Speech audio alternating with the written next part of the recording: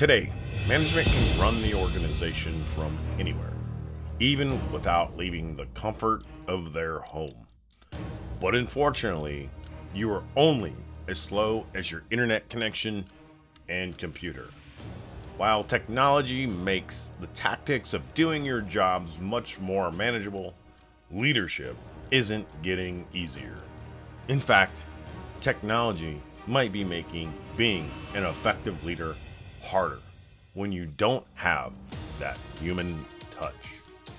And if you want to inspire real people behind those screens, you will have to go further than before. Respect doesn't come from the size of your salary, your fancy job title, or your company perks, but in your morals, values, and principles being displayed consistently. So without further ado, let's get started.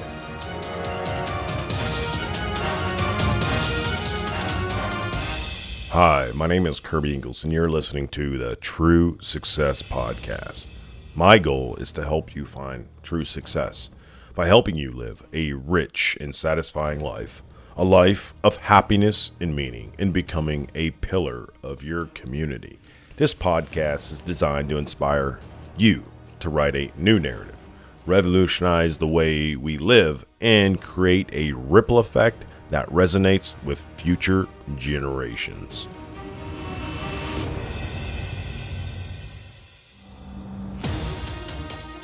How often do you see management walking around the office? Rare, isn't it? Management tends to tuck away into their corner offices, and unless they have a meeting to attend, you might see them poke their head out of that molehill. This means they don't build relationships or develop social connections with those who they serve. They just make appearances at meetings and sign off on those reports. As a result, management will never understand the business of how work can be improved until they lead from their feet and not from their seat. It's time to be present and engage with those who are making things happen. You see, I learned and did this after a mentor gave me some similar advice halfway through my military career. I wanted to know everything about the organization when I got there, and so I left the office behind and got to know the people on my staff and those whom we served. I took them out to lunch, helped new personnel coming on board make some adjustments, sponsored their transitions, and got into the field, talked with our customers and clients, and much, much more. This type of personal management doesn't mean doing someone else's job. If you get too dug in right alongside your people, you might end up accidentally taking away their autonomy and their creativity, or making those decisions that are theirs. That leaves the team with only menial tasks and disempowering them. They will lose purpose and meaning as well as ownership over their jobs. Leaders need to lead. After all, they are also leaders. Management has to find the balance between working with their people and giving them their space, which leads to another tool that we have: communication. Leaders have numerous forms of medium to communicate across the globe, not just face to face.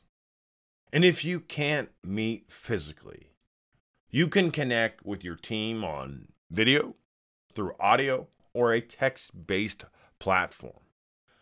However, with the ability to work in multiple time zones at once, this also presents a set of challenges.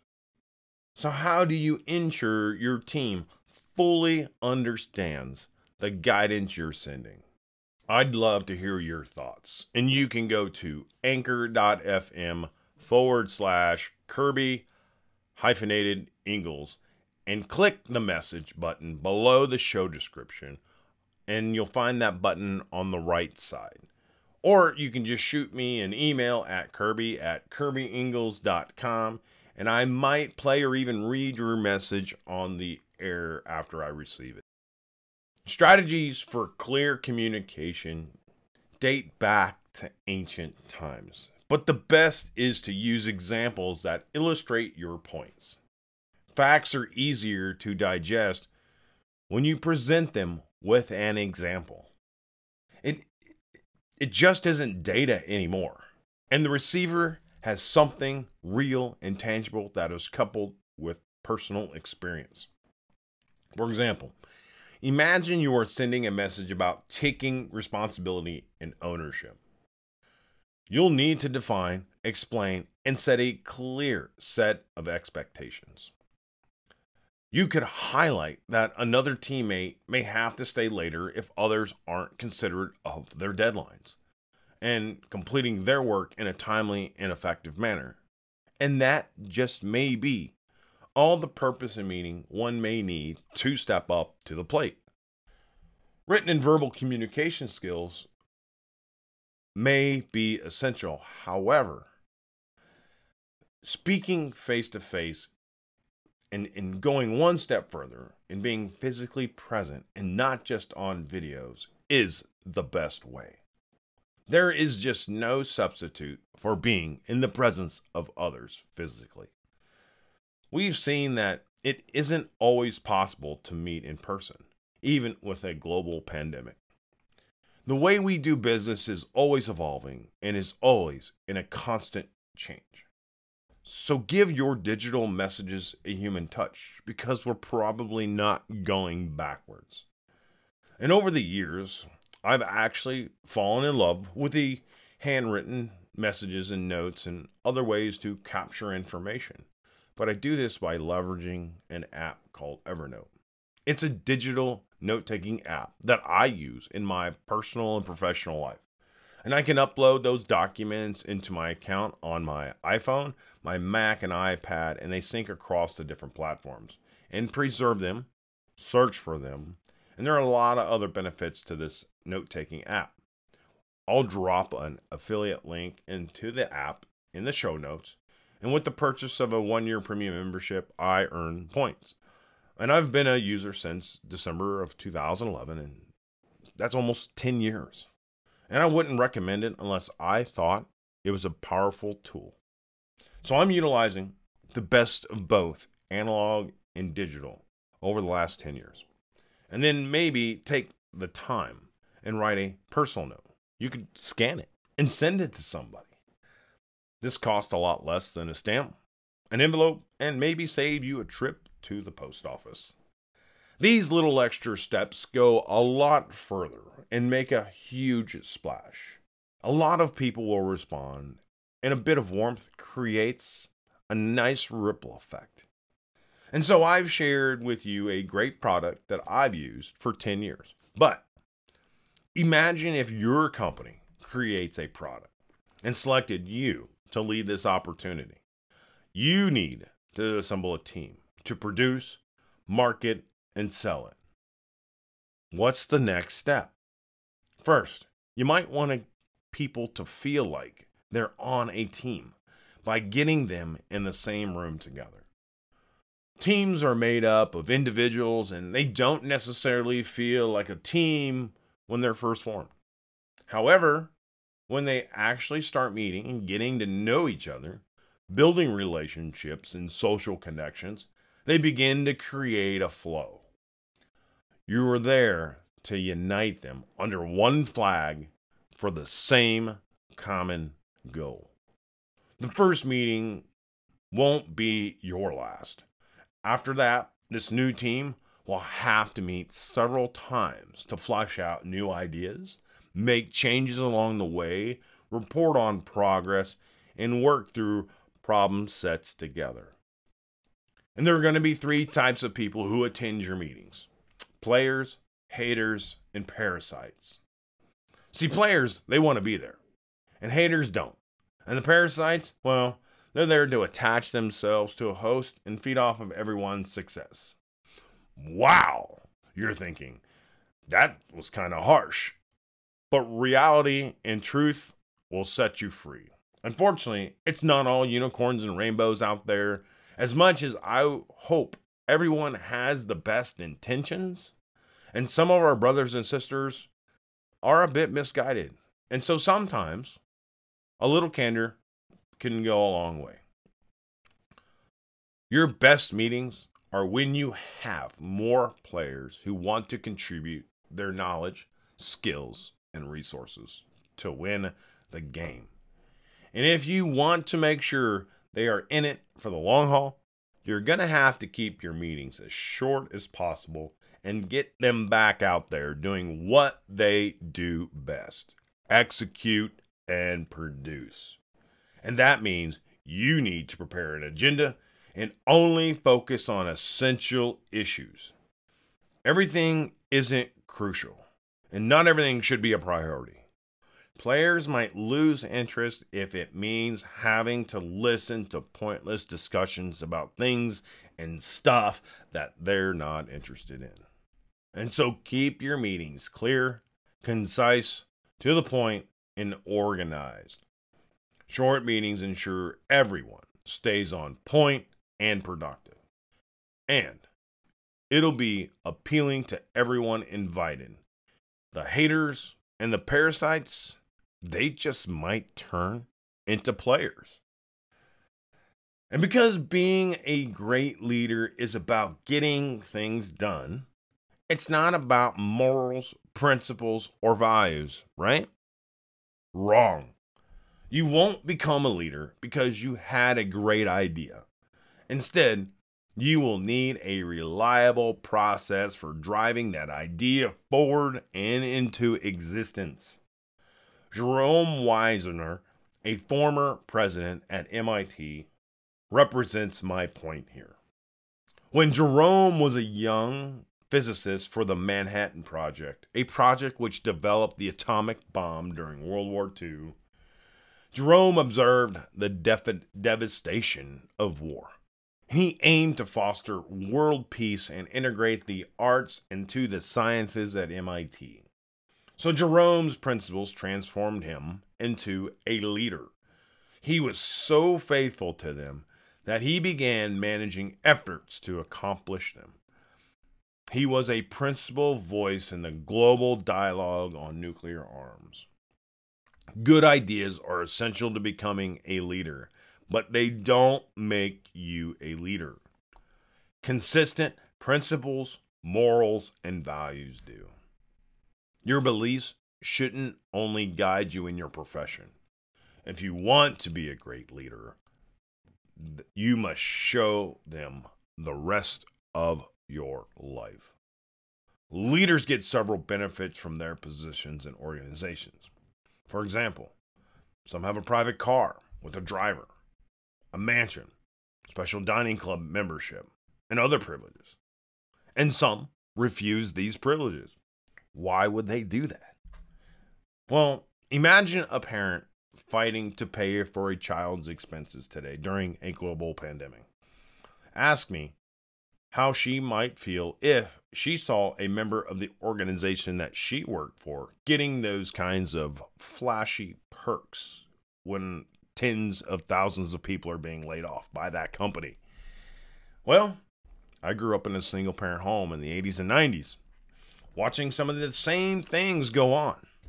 So I understand how some mothers and children struggle today. You barely have a penny, and so your son may have to go and scrub dishes at the age of 14 years old in the back of a restaurant just to make ends meet, just like me. And so I've used that personal example growing up and Jerome's as a guideline for myself since then. I'm very careful to think about how my image comes off. I know that using privileges would go against what I believe in, and so I'm careful to kind of stay close to those same things and situations that remind myself of my roots and not take advantage or fall prey to greed and money. Case in point, my wife recently made a portrait of my grandfather and my 5 children that sits behind me, and I can look into it. as I do Zoom calls with clients and members. And that really does remind me of the hard work and the labor and the struggles and the challenges that my family had to go through so we could get to where we are at today. And it's just a simple reminder like that. Another one of these things that we do here is I dedicate my time to organizations like CASA. See, CASA volunteers are individuals from all walks of life who speak up for a child's best interest in court. A CASA volunteer is the judge's eyes and ears, and they're the voice of the child. You are not a foster parent. You are a voice, making a real difference at a critical turning point in a child's life. And you might be the only consistent person in that child's life from month to month and week to week. So don't forget, at the end of each day, you are still a human being. People are shaped by their circumstances. And so your team is your temperature on human reality. And when you start to rise above, people will respect you if you still live by your principles, morals, and values. Leading by doing is a powerful method. A great leader, though, is nothing without a great team. Leadership isn't an individual sport. It's a team sport. You need a team that supports your vision, that will go to war for you, that will help you achieve worthy goals. And so how do you earn their support? Great leaders respect the people they serve and work for them. The best leaders go out of the way to show people they value them. So how do you embrace these concepts of displaying value? You might surprise someone by inviting them to dinner and preparing all the food yourself. Speak to others about how thankful you are to have your staff because you know they're the ones behind the progress. You want to represent your gratitude to keep their respect.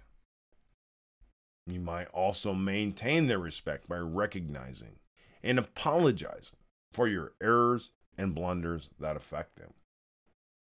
Unfortunately, you won't find many leaders doing this publicly today. And in fact, a military leader once apologized to me for being a bit hostile during an outreach event when I engaged them for support. And after he went into the store and then came back out, he pulled me to the side to apologize for his behavior and then asked me not to tell anyone. Don't do this. Admit your mistakes publicly. It shows you're a human being and you have some humility. Even past presidents, for example, have apologized to the public several times. Some have regretted making jokes which they realized ostracized a group of people, and sometimes a handwritten letter of apology can go a long way with your signature at the bottom. You can't constantly be right, even as a leader. But if you admit mistakes, people will respect you. When you become a leader, don't forget where you came from. Live by your morals, your values, and those principles. Connect with people in a personal way to build social connections and relationships. Communicate clearly, concisely, to the point. Be organized and keep those meetings short. And of all things, remember, respect is not a guarantee. Be someone that inspires people to fulfill their full potential and impact the lives and the world we live in. Now it's up to you to put all this information into action. Please check out the links in the show notes and support us by smashing that like button. Leave a comment or review on whatever platform you might be listening to.